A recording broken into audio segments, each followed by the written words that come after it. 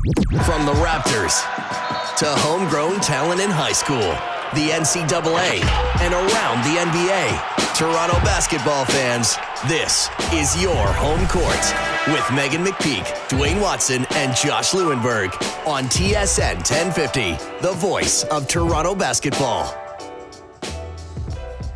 Good afternoon and welcome inside the TSN 1050 Sport Check studios. Home court, another edition as we get you set following last night's loss and tomorrow's pre-game / game 4, backs against the wall. Really good show today. Jack Armstrong will join us as always at 1:30, and NBA champion, all-star, Olympic gold medalist, and current NBA analyst Steve Smith will be joining us at 2:30 to talk Raptors, Cavs, and a little bit of general NBA playoffs. Gentlemen, last night through three quarters, we thought we finally had a game and could have had a potential, maybe series had the Raptors taken that one. That's lose what it. LeBron wants you to do. That's what it was a 2-point game going into the fourth quarter and things looked good, and then 20 points later you look and the Cavs are up 20 plus points. So Adam Silver made a call and said, make this one interesting, Cavs. Just let them feel we have a game here as opposed to a sweep. Right? They drop it now. Essentially, the impossible is now a reality, down 3-0. No team in NBA history in 123 series have come back for pride, my from friends. 3-0. But this is it, right? This is the one? This is It has to be the one, I think, in terms of, I think. No, I meant this is the series that somebody comes back over. No. This is We're on the same page. I was about to say, really? No, we're on the same page. This is the one game they have to win coming up in game 4. It would be very Raptors if they get a convincing victory and just play with the fans' hearts and take a game. Could you imagine? Let's indulge for a second that man. they actually were the only team to do that after getting blown at the first 3 games. It would be a story. More than anything, as crazy as that would be for the Raptors to be that one team in this scenario, it would be even more wild that it would be the Cavaliers. And that's why. After they came back down 3-1? No, because they're just playing out of their minds right now. That is true, too. Maybe let's get to that first, because I'm sure we're going to spend much of the next 2 hours talking about the Raptors and everything that they haven't done right in this series. And believe me, I think this series has been a failure for them in a number of different ways, but the Cavaliers are playing out of their minds right now. LeBron James is playing out of his mind right now. This is not the Cavs team that we saw for most of the last couple months of the season, that we saw even in the first round. Yeah. I mean, they got that sweep over the Pacers, but I think a lot of people are looking at that and wondering, well, why are the Pacers a more competitive team than the rest? But this is a very different Cavaliers team. They didn't flip that switch, as they say, quite the same way that they have in this series in round 1. And it's tough, but we saw it in the fourth quarter of game 3. They just turned up the heat, and the game was over, bam, in 2 minutes. You talk about that, and then people look at the Pacers series and say, oh, yeah, the Pacers weren't that good, but it was a close series. But I don't think the Cavaliers respected the Pacers. I think they were just like, as long as we're close, as long as we're within 27 points, we can win this game. But I think they do have respect for the Raptors, knowing what they can do, and obviously, making it clear early that we are going to make sure your stars can't do what they can do. Everyone uses that phrase, flip the switch, with the Cavaliers. And for me, I think, obviously that's hard to measure how much a team is flipping the switch, but I think it's most noticeable with the Cavaliers anyways, and I think with most teams on the defensive end. They can score. Even when they weren't playing well at the end of the season, they were scoring big. Yeah. But defensively in this series, to see them do what they're doing, to see them do what they've been doing to DeMar DeRozan through most of the series up until last night anyways, but even in the fourth quarter, holding him to 1 point, this is not the 29th ranked defensive team that we saw from All-Star to the end of the season. And even in the first round, they allowed over 100 points to the Pacers, and all 4 games were not looking good defensively. But you can really see they've taken their game to another level on that end. And as you said, I guess the Raptors can feel good about that. The Cavs are taking them seriously, if nothing else. I don't know. It's. I guess you can. What are the moral victories here? That's the question. Being competitive, not winning, but being competitive was the victory, right? Especially last year and this year, too, because a lot of people count on this team. But now it's, this team is, and you're right, though, the Cavs are playing lights out basketball, so it's not that the Raptors haven't shown up, but the Cavs are playing that good, and they're finding different ways to do it, and that's trouble. In order for the Raptors to have any kind of chance in this series, we said going in, they've got to be at their absolute best, and the Cavaliers have to give them a break or two. And it's been the opposite, right? Because the Cavs have been at their absolute best, and the Raptors, they haven't been close to good enough to be able to compete, obviously. I mean, at this point in the series, I think we expected to see 3 competitive games. At least we had hoped to see 3 competitive games. Instead, we've seen 3 competitive quarters. Yeah, and you talked about defense and how poorly ranked the Cavs defense was. I remember at the end of the season, Coach Lou said, I've been working on these plays for the playoffs. And we're like, yeah, sure. All of a sudden, you guys are going to start playing defense? Guess what? They are. They have. And that's where when I say that this series has been a failure for the Raptors, I mean, they didn't go into this thing. We didn't go into this thing expecting them to win necessarily, but I think more than ever before, given where the Raptors are in their process, how you lose matters. Yes. Yep, precisely. And they spent the last year preparing for this series, building for this series. They weren't built to win the series, but they were built to compete, and they haven't. And they competed a lot more, I find, last year versus the Cavs after 14 games than they have this year after just 6. And the funny thing is, I've said it, and I'm sure other people have said that this is the best Raptors team we've seen. So it's like, what does that say when this is the best Raptors team? I've said it. I mean, I'm not going to speak for you guys, but I felt this is the best Raptors team they fielded. Right. And they lose in such a manner, and that's what's extra tough on top of it. But maybe maybe this is a team as good as we thought they were, as good as they might be, that just doesn't fit in with today's version of the NBA. And obviously you're going against one of the best teams in this version of the NBA that just they are the prototype, or one of the 2 prototypes, I guess, of the way the game is played now.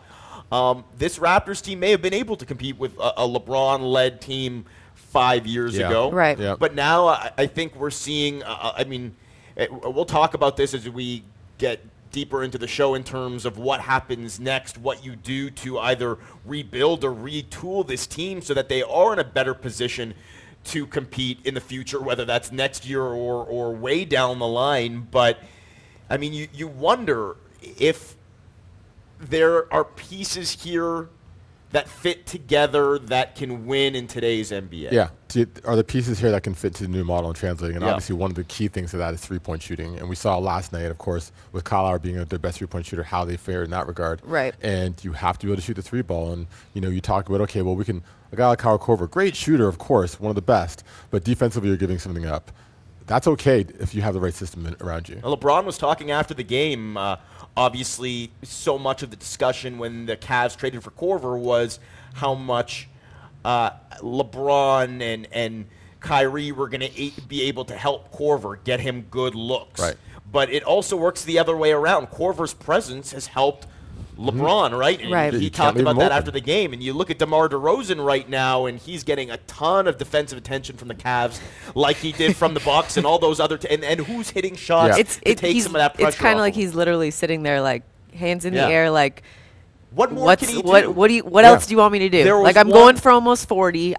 I got half of our points. Like, someone else has got to help me out. There was one play late in the third quarter. It was Wall. He was on that tear that he was on, scoring all of his points, and the Cavs obviously just locked in on him. He had three Cavaliers on him as he drove to the basket, made a perfect pass to a wide-open Corey Joseph, who missed the three from the corner. And at one point, the Raptors were 0 for 12 from beyond the arc. Yeah. Most of those 12 attempts were wide open. You've got to be able to not DeMar DeRozan is not that prototype of like a modern-day NBA player. I think you can win with a guy like that, but you've got to surround him with the right pieces, and maybe the Raptors haven't. And that's something we've seen throughout the season. We talk about it where it's like, these guys are penetrating and dishing the ball out, but guys are missing open shots. And the offense isn't – you can't even really knock the Raptors' offense because it's constructed for open shots, perimeter shots from these guys, but they have to knock them down, and they haven't been able to, and that's the big problem. When you look at, these 3 games – do we have to? I know. your pluses. The week that was. We'll go the positive route first because I imagine that'll be quick. I imagine there's going to be a lot of Debbie Downer talk today, or just realistic talk. Right. The pluses is someone who doesn't fit into this new mold of NBA that we talk about is JV, a guy who has been sitting through the playoffs, obviously, but stepped up in the minutes he's had, obviously. Last game, I mean, there's arguments to be made that he played a lot of garbage time, but we talk about the matchups in this series with Tristan Thompson and Channing Frye. There was a lot of Tristan Thompson last night, so there was a lot of opportunity for him to be out there. But through this week, 16-6 in these games, he hasn't hurt this team. He hasn't hurt them as much in the pick and roll as you normally expect in terms of how they're playing it. And I think obviously he's the team's best rebounder in this situation, which has been a lacking area for this ball club this week. He's gone from starting to coming off the bench to starting to coming off the bench to starting now, and he's stayed ready. He's stayed focused. And along the same lines, my plus is a guy in a similar situation, Norman Powell. He has been, once again, a revelation in these playoffs, turning, obviously, the first-round series after getting the start in Game 4, and he's given them some good minutes in this series as well. I was impressed with his defense on LeBron James, particularly in the first half. Yesterday, he's giving up all that size, strength, experience, but he is working his tail off, as you would expect that he would, just trying desperately to deny LeBron the ball. And we saw by putting pressure on LeBron the way that he did, he forced the King into some uncharacteristic turnovers. I think regardless of what happens, where this team goes next year, Powell has to have a big role on this team. Maybe even start at the 3 for a number of reasons. He's going into a contract year. And if you want to convince this guy to stay in the summer of 18, having him up and down from the bench and in the rotation, out of the rotation, is not the way to do it. And then also, most importantly, I think he's earned it. I think he's proven that you give him the opportunity and he will make you look good when you do that. Yeah, he's done it the last couple of years, and I think, when they first talked about having Powell on LeBron, we're like, oh, there's a lot of size giving up. But much for the things we talked about, PJ Tucker, the heart, the grit, he doesn't back down, and that's the thing, that he's not scared of LeBron James, and he's up in him. I think he was trolling him a little bit last night. Earned him on the defensive end, and obviously on the offensive end, he's doing his thing. So I think, Norm Powell, these two additions or adjustments we've made have been key for this ball club, although it hasn't really been enough. Yeah, late in that game, there was that one foul they called on Norm, and Duane, you, myself, and Steve were sort of up in the broadcast booth laughing about it because we noticed that he was talking trash back to LeBron and trolling him as LeBron was walking to the free throw line. And we were loving it because where has that been from this team this entire playoffs? We haven't seen it from it. And it's coming from a kid who is only in his second year and absolutely has nothing to lose by doing it because no one expected him to be able to put up a fight against LeBron. And he's now talking trash and trolling him. And I was loving it. As you mentioned, though, he does need to be a big part of the team's future. There's too much unknown right now with this Raptors team. And if you're going up against the Cavaliers and you think you have any shot at competing, you can't. The unknown isn't going to work for you. DeMarre Carroll, is he going to be good one night? Is he going to be bad? Right. Patrick Patterson, you don't know what you're going to get. Even Valanciunas has sort of been up and down. Norman Powell is in the small handful of players right now, that small group of guys where you absolutely know what you're going to get when he's on the floor. We got to go to break. On the other side, before we get into Josh's contested shots poll question, I'll get your minuses for the week as well. Keep it locked right here. Home Court continues on TSN 1050. Welcome back inside the TSN 1050 Sport Check Studios. Just an update. We're hoping to have ESPN NBA insider Brian Windhorst joining us at 2 p.m. once we get things figured out with some of the practice schedules happening between the Cavs and the Raptors. But before we get into contested shots, as I mentioned, let's get your minuses for the week that was for the Toronto Raptors versus the Cavs. Defense. Based on how the Raptors switched their defensive rating from the All-Star break to the end of the season and, how poorly the Cavs have been rated all season, I thought it would be a lot better performance from the Raptors. Cavs are averaging 150 points a game in the season, and I'm like, it's the playoffs. I think that's got to come down. It has in this season. They average 116, having over 60 points in 2 of the games this season, and shooting over 50%. Based on how this team was trending as a defensive, not juggernaut, but definitely defensively more sound. Disappointed in how it's fared out so far in this series. I'm going to go specific. Last night, the fourth quarter, obviously a lot of things that I didn't like, but one thing I really didn't like was the decision to sit DeMar DeRozan at the beginning of the fourth quarter. That 2-minute stretch turned the game. Yeah, the Raptors went into the fourth down 2. By the time DeMar came in, it was just under 2 minutes into the fourth quarter. They were down 8, and then a minute or two later, the game was effectively over. Now, DeRozan had played all but 2 minutes of the game up to that point, so if he did play the entire fourth quarter, he would have played 46 of the 48 minutes, which is obviously a lot. But LeBron James was set to play 44 minutes in the game and would have if the score was close at the end. 44 minutes, and he's 32 years old. I would imagine DeMar could play 2 minutes more, 46, at 27 years old, especially given the situation, the scenario. No Kyle Lowry. Your season is on the line. Dwayne Casey was asked about it after the game. He said that he thought DeMar needed the blow, that he needed a couple minutes of rest there, and that even once he came back in, he still sort of looked gassed. Of course, he was held to just 1 point in the fourth quarter. Who's to say if that was fatigue? Who's to say if he was cold, having sat after a couple minutes? But DeMar, on the other hand, disagreed with his head coach, said that he didn't need the breather, that if it was up to him, he would have liked to stay in there. I just think, it's hard to say what would have happened. The Cavs would have probably turned it up at that point of the game anyways, as they tend to do, and with or without DeMar, the Raptors may have been in trouble, but you have no shot at holding off the Cavs' push there without DeRozan on the floor. So at this point in the season, what are you resting him for? Yeah, I agree with you. I don't think it's the second guess. I think, this game was so important for this series based on how they played up until that point. In DeMar's game, you have to have him on the floor. You have to take that shot. Live with him being tired at the stretch of the game, but you have to keep that momentum up, because this team gets leads quickly, and when Raptors make a run, they try and shut them down just as quickly.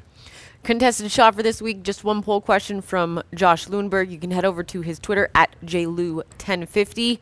How many of the following are with the Raptors next season? The options are Casey, Lowry, and Ibaka within the question.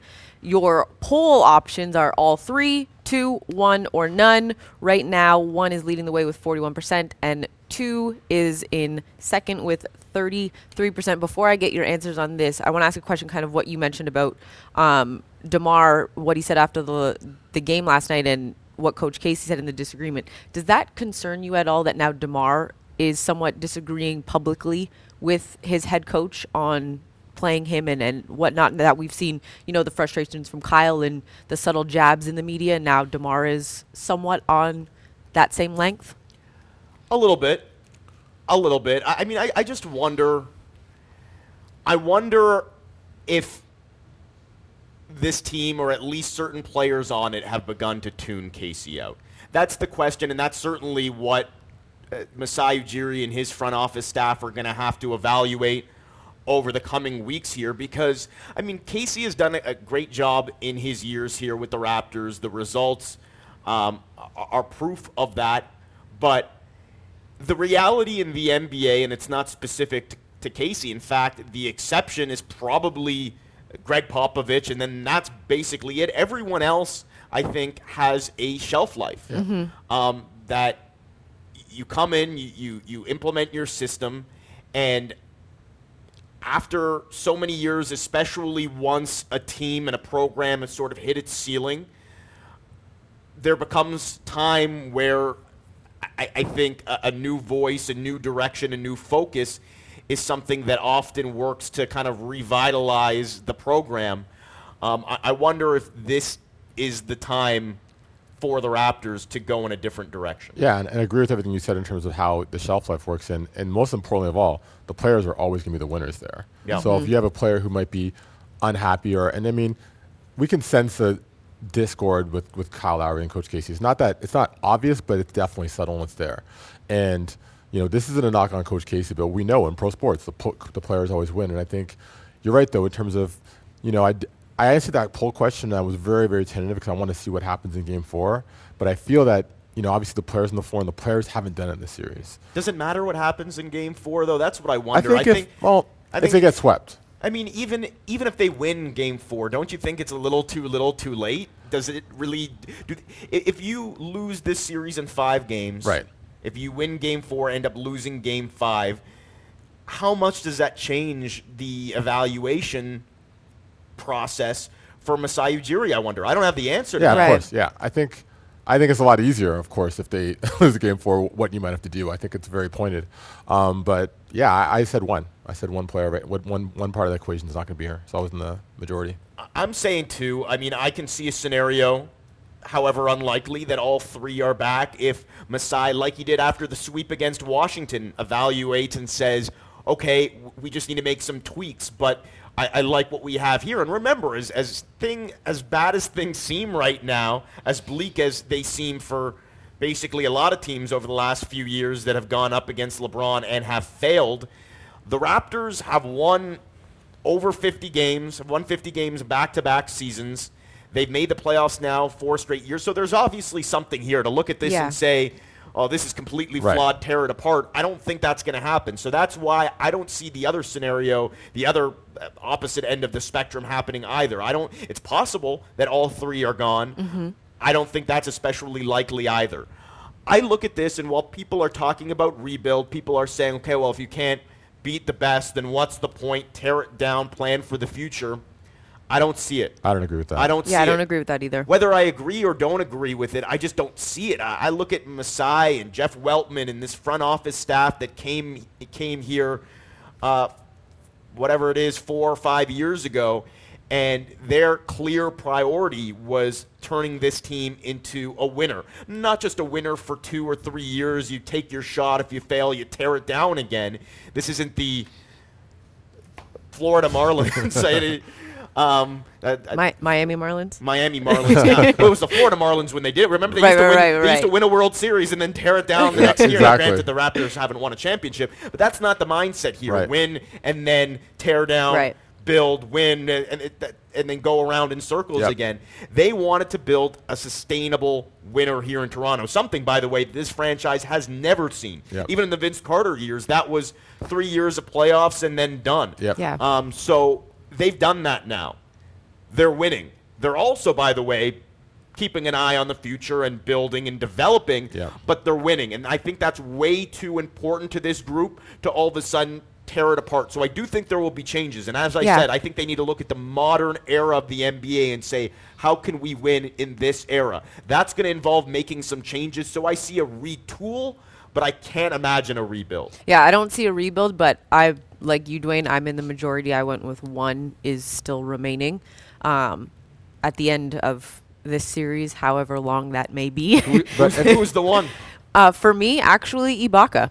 Really? But you guys know I've gone, or? No, who stays. Okay, but you guys know from the beginning of the season, I've voiced my opinion that I've not thought Kyle would be back in a Raptors uniform come 2017-18. I've been very adamant on my thoughts on that. I will be surprised if both Lowry and Casey are back. Oh, agreed, 100%.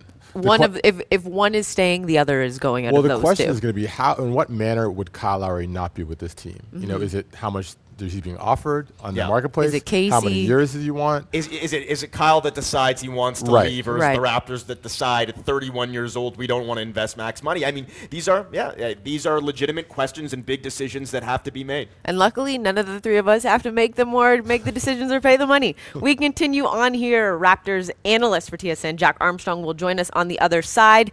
Keep it locked right here. Home Court continues on TSN 1050 and on the go on the iHeartRadio app. Welcome back to Home Court right here on TSN 1050 in downtown Toronto, just steps from the Air Canada Centre. Joining us now on the line, TSN Raptors analyst Jack Armstrong. Jack, how are you doing this afternoon? Hi, Megan. How are you? Doing well, Jack. Let's jump right into it after that loss last night.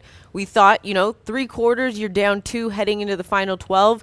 The Raptors had a fighting chance. Is there any positive you can take away from the loss in Game 3 last night? Well, a few things. I thought DeMar DeRozan played really well. I thought they had a lot of fight. And I thought they really did a good job. They took care of the ball. They moved the ball. They got good shots. They just didn't make enough of them. And when you play a team of the caliber of the Cleveland Cavaliers, if you don't do, the high-end stuff against them, sooner or later they're going to wear you down. And we saw Kyle Korver was just absolutely brilliant late in the third, early in the fourth, and that kind of swung things. And that guy, number 23, LeBron James, is just a marvelous player. So, you got to play, I wouldn't say perfect, but you got to play really, really well to beat them.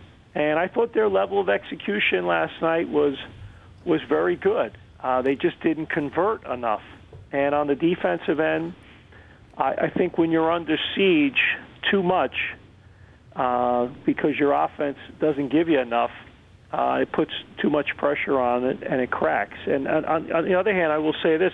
I don't think the defense has played nearly as well as it did down the stretch of the regular season. That's been very disappointing. If Indiana underachieved this year and had a poor year, they were a disappointing team to watch. And if you look at Indiana versus Toronto in the two series, I think Indiana played Cleveland a lot better. I thought Indiana defended Cleveland a lot better. So to me, that's disappointing that you were tied with Cleveland at 51-31, and yet Indiana looked a lot better and a lot more competitive in their series than you did. So there's a number of things that have to be kind of looked at and rectified. But nonetheless, I thought their fight was great last night. And, obviously without a Kyle Lowry, it makes it awfully difficult. Jack, you talked about the caliber of Cleveland and the level they're playing at right now. For 2 games, the Raptors were out of it early. They actually fought hard. The last one played 3 good quarters, came up short.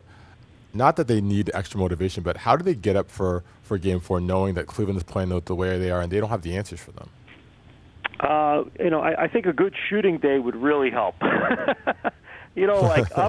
I think, playing hard is one thing, playing well is another. They got to do both. And, I think this team has played hard, all along. And, to me, I respect that. I mean, they've had some blips, and there's no doubt that's been frustrating. But on the whole, they've been really good with stuff. And it's been a great 4-year run. But I think, a lot of it comes down to just talent. I joked about it the other night, but it's true. A lot of times you just, you can get the ball on the green, but you got to make your putts.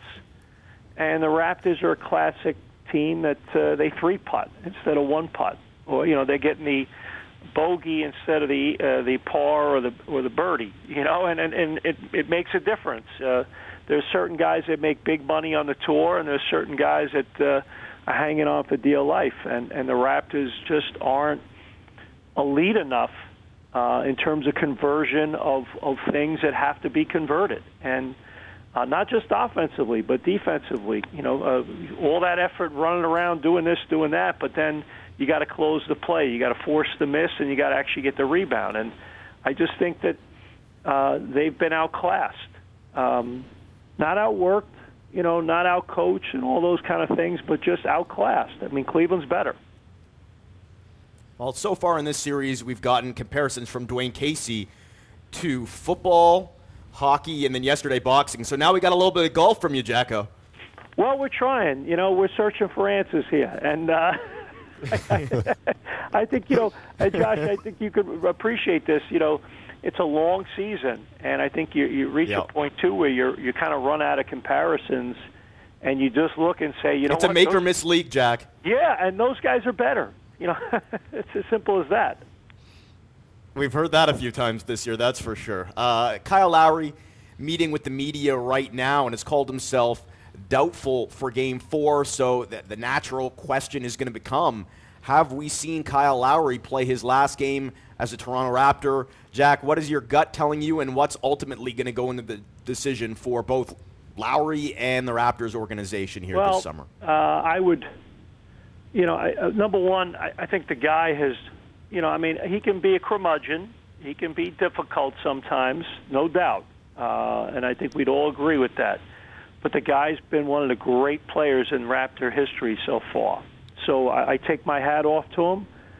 He's been a great player in Toronto. If I were in his shoes tomorrow with a team down 0-3 and in my contractual situation in the way I am, unless I am, 80% or better, I would probably err on the side of caution as well. There's a lot riding, which is, I can't believe I'm saying that as a former coach, but I also respect the business that these guys are in, and loyalty has to go both ways. And, so I think, I don't know. I mean, I think, will there be a team out there that offers him the 4-year max that they can offer him? I would say yes. The rumblings I've heard from a number of different people are that Philadelphia will do that. They need a point guard. They need a veteran leader. By the way, he's from Philadelphia. By the way, he played at Villanova. So I would say they're the logical team that would make that kind of run at him. And, oh, by the way, Brian Colangelo traded for him. So those are that's a distinct possibility. With that being said, then Masai Ujiri and Jeff Weltman and company have to decide, the economic benefit in a league that's very fast-paced of what will the return be on the contract if you go to the 5th year, not only in the 5th year, but maybe even in the 4th year for a point guard who'll be in his mid-30s. And the one thing, Josh, I'll say is I'm having a hard time coming to grips with things because, like, Jason Kidd, John Stockton, Mark Jackson, even Steve Nash to a degree, those guys aged well. Like they were real good point guards late in their careers. And I'm sure I'm missing a few others. On the other hand, in today's NBA, compared to the NBA they played in recently, you can't put your hands on a guy, and it's so finesse-oriented, it's so explosive and quickness-oriented. Does a guy that's still very good age quicker in this league than maybe the league that existed 10 years ago? I honestly don't know the answer. I'm actually thinking out loud, but I think that's something that you got to consider with a guy like that. And yet he shoots it well enough late in his career because from 3 to still be effective. But can he guard his position, and can he get by people and still create for others late in his career? I don't know the answer to it. I really don't. Jack, when you look at this series and, Masai goes out and brings in Serge Ibaka at the trade deadline, and we think, defensively that's great, and offensively he somewhat stretches the floor. Are you surprised with sort of the downturn he's taken in this series? Hasn't been as effective as we saw from midway of the season until the end of the regular season? Yes. I said to myself the other night, I said, he kind of looks like Jermaine O'Neal, when the Raptors got him. There's been nights where there's been major burst and high-end play. Then there's been other times where he's had very little pop in his game. And I'm trying to come to grips with his game and watching him. Is it a byproduct of the structure of the team that he's on and maybe the offensive system or this or that? Or is it the fact that there are nights where he really struggles? I mean, but you look at games 1 and 2, he was 1 of 10 in the first quarter. The games were over. And if you're DeMar DeRozan and Kyle Lowry, you desperately needed a third dude. And he was supposed to be that third dude. That guy that could be a difference maker and take pressure off of them. But when you're 1 of 10 in the first quarter on the road, your teams, they need you to be elite and make a lot of those shots to get off to a good start and play well, and he didn't do it. And, so his performance has been kind of uneven, both against Milwaukee and Cleveland. I mean, he had some great moments against Milwaukee, and he had some really nice moments tonight, but it's been kind of uneven.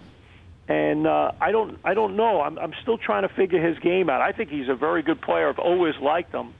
I'm just trying to figure out, projecting again, what's he going to be like in a year, 2 years, 3 years, 4 years, 5 years down the road? How's his game going to age?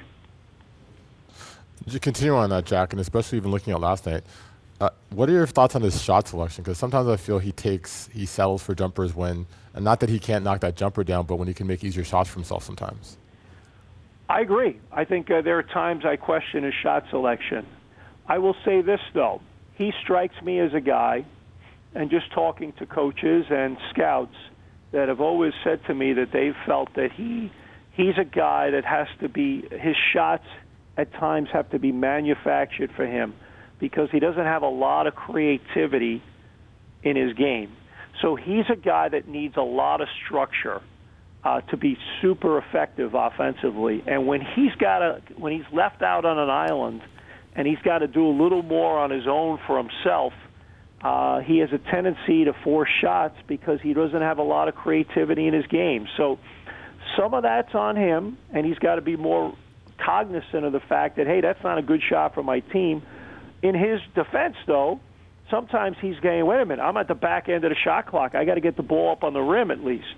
And part of it is just from a team scheme perspective, they got to know that this is a guy that you got to have to spoon feed a little more some of his shots. So it's a lot of that. But I will say this, in games 1 and 2, a lot of those shots were not forced. They were wide open, and he missed them. And again, for me, that was why they brought him here, to kind of be that guy that Patrick Patterson wasn't ever and still isn't. And they thought they were moving up a few grades in class, and I thought they were, and I think they did. I just think he's had an uneven playoff performance, but I was really impressed with how he played at the end of the regular season. He's a good player, really good player. All right, Jack, thanks so much for joining us. We appreciate you taking some time. We'll catch up with you tomorrow. So, Megan, basically we solved nothing. you know, we're trying. We sounded great doing it. Exactly. At least we sound good. We're trying our best, but hey, we'll all see each other tomorrow afternoon, and let's hope for a better result. Have a great night. Thanks, Jocko. You too. All right. Your thoughts on what Jack said about Ibaka? I know, Duane, we sort of asked the question on how he's played, but your guys' thoughts on what we've seen from Ibaka now through 9 playoff games after a really great second half of the regular season with the Raptors that we saw from him. I think Jack kind of hit the nail on the head in his assessment in terms of like what he needs to do better, but also what the situations have to allow for him to do. We're still getting some of that on the defensive end. I mean, he's still contesting. I like a bit more on the rebounding end from him, though. I don't think he's rebounding effectively, but I also feel that he needs to be in a situation where he can rebound more for the team. He's not the player that he was 3 years ago. Age matters, and I'm not sure that we know for sure how old he is, and people will snicker at that. But that's a legitimate question mark. I've been speaking with people around the league, and the belief is from executives around the NBA that he is not 27 years old as he is listed. The belief is that he's somewhere closer to 31. And if that's the case, again, that's another thing that you're considering heavily when you're making this decision over the offseason and whether or not you want to invest in Ibaka, but likely big money, probably not as much as Lowry will cost, but big money for 4 or 5, likely 5 years.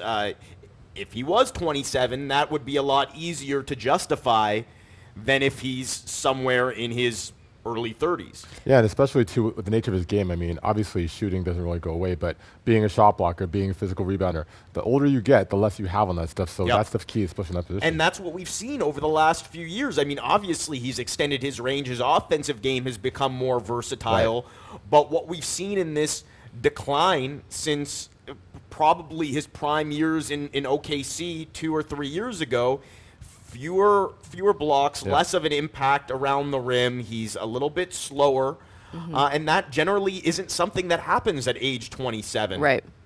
We continue on here. We will be joined hopefully by Brian Windhorst of ESPN at 2 o'clock and at 2:30. Former NBA champion and current NBA TV analyst Steve Smith will join us on Home Court. Keep it locked, TSN 1050 and the iHeartRadio app.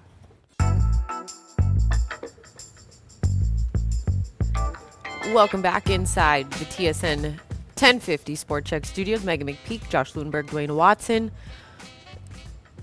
It's one of those things when, you know, your back is against the... We know the Raptors' backs are against the wall. They have essentially nothing to lose by the end of the season, but nothing physically to lose by getting swept outside of their pride, but they have everything to gain by at least competing. If you are going to get swept in 4 and you're going to get swept on your home floor, you have everything to gain by competing, fighting, having pride out on the floor. And I know, last night we heard Norm talk about it, about, he's got pride. We've still got pride in the locker room. We're going to go out and fight. Essentially saying, like, if we're going to go down, we're going to go down swinging. But I find that they haven't even gone down swinging in, outside of 3 quarters last night in 3 games. It's tough for me to believe that if they're going to go down, they're going to go down swinging tomorrow. I think they're trying. I just think that the Cavaliers are playing. Are they just that good? Yes. That you can't even go down swinging? LeBron James is playing. Well, I mean, I think you should go down swinging, but whether or not you're connecting on that swing, it might be like the Ibaka punch that just grazes the side of their hair. They might swing, but I don't know that they're going to connect on anything. You talked about Norman, how he wasn't backing down to LeBron James. Right. And I think that's the thing. I think they're trying. They're just not making shots, and they're playing as a team that's playing some fantastic basketball. LeBron James might be playing some of the best basketball he's played in his career at this age. It's age, oddly enough. So I don't think the Raptors aren't trying. I think they're definitely not connecting as we go to boxing again, or I'll say MMA, just so we can add a different sport in there. But we're running out of sports. I know, what else haven't we heard? So we've done basketball, football. Jack gave us some golf. We've done boxing, now MMA. The best is there's like a little back and forth with a lot of these things too. Like Casey compares LeBron to the free safety, and then Lowry's asked about it and said, no, basketball's not football. So we know basketball isn't football, but yesterday basketball was boxing. Yeah, you got to throw your best punch at the champs.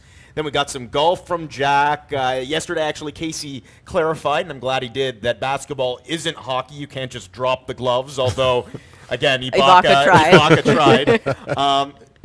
We're running out of we're running out of sports. We got to think of some cliches. We got to think of some good cricket analogies here. Or lacrosse, because lacrosse is similar to basketball in the way it's played. So, but if you make a reference, people have to know it's a lacrosse reference. It's true. That's the thing, right? It's true. Yeah, you're probably going to get that one past me. Over my head. Yeah, over my head. The Raptors are playing for pride in Game 4, yada, yada. They're going to go down swinging if they're going to. I'll believe it when I see it. People say that sweeping teams are very difficult to do in the playoffs. Mm-hmm. I look at it the other way around, too, where avoiding the sweep once you're down 3-0 is very difficult to do in the playoffs because it's so easy, I think, to just look ahead, as we're doing. I mean, we're here supposedly talking about what happened in Game 3 or what's going to happen in Game 4, and how much of the discussion already, 53 minutes in, has been about what this team does and where they go from here. It's only human nature, I think, knowing, of course, and we know that their season is about to end, what's going to happen in the future. So that's going to be the challenge. And to be honest with you, I am not expecting much of anything from the Raptors tomorrow other than getting swept. We saw it, I think, a couple of years ago in Washington down 3-0. That Game 4 was a bloodbath. That was ugly. That was painful to watch. Mm-hmm. I hope that's not the case tomorrow for their sake and for our sake, because I want to watch some good basketball for a change, but I'm anticipating a sweep. Do you lose the fan base more than what we've already sort of seen it trickle away in the Milwaukee series now through 3 games? I know you can't, knock Jurassic Square because there's been a couple where because of weather and for safety reasons they've closed it. Mm-hmm. MLSE has closed it. So last night it was closed, and I believe it was Game 3 against Milwaukee. It was closed because of thunder and lightning. So take those out of the equation. But the crowd has seemed to get smaller and smaller, and with the exception of last night's crowd in the ACC, who were fantastic. And then they were okay. Compared to what we saw in Milwaukee, the Milwaukee series at home, they were great. Right, but what about compared to the Cleveland games 3 and 4 in the conference finals last year? That's what I'm saying. Agreed. That's what I'm saying. When you compare them, the fans this year, are the Raptors losing fans now that they've played this way against Cleveland? Well, I'll tell you this: I don't anticipate the Raptors getting that standing ovation that they got after they got eliminated last year in Game 6. If they were to get eliminated tomorrow in Game 4, I don't see that happening. In terms of the fan base, it's a good question because I do think there are loyal Raptors fans that Yes. will be Raptors fans, basketball fans, no matter what. Then there's the casual fan, and I've said this in this city, the Leafs are. I mean, they've got sort of that unconditional allegiance from that casual fan base that I don't think the Raptors or the Jays have. And I mean, now it's easy to say, well, no, that's not the case. Things have changed. But I'm not sure that things have changed. They've changed in the sense that the Raptors have been winning for 4 years, so they do have the attention of the city. But if the Raptors were to take a step back, if the Jays continue to take a step back, I don't know that it's going to be so easy to fill up that building. The Raptors right now have sold out more consecutive games than they ever have in franchise existence before. But I think going back to our conversation on whether or not the Raptors would consider a rebuild, I think that would weigh in the mind of Masai and certainly the ownership group in this situation where you do have to consider the financial implications, the implications with the fan base, where I don't know that it would be so easy to sell a rebuild at this point. Toronto's a show-me city, and the Leafs, I mean, although they haven't won a cup since we've all been alive, they have history and tradition on their side. They got a foundation built up in that. The Raptors are still earning that. They're in consideration, but they haven't got that unconditional belief yet. So they still have to continue to build and move forward and win to get these fans to be there locally every time. 1 hour down, one more to go. We continue here on Home Court. Keep it locked on TSN 1050.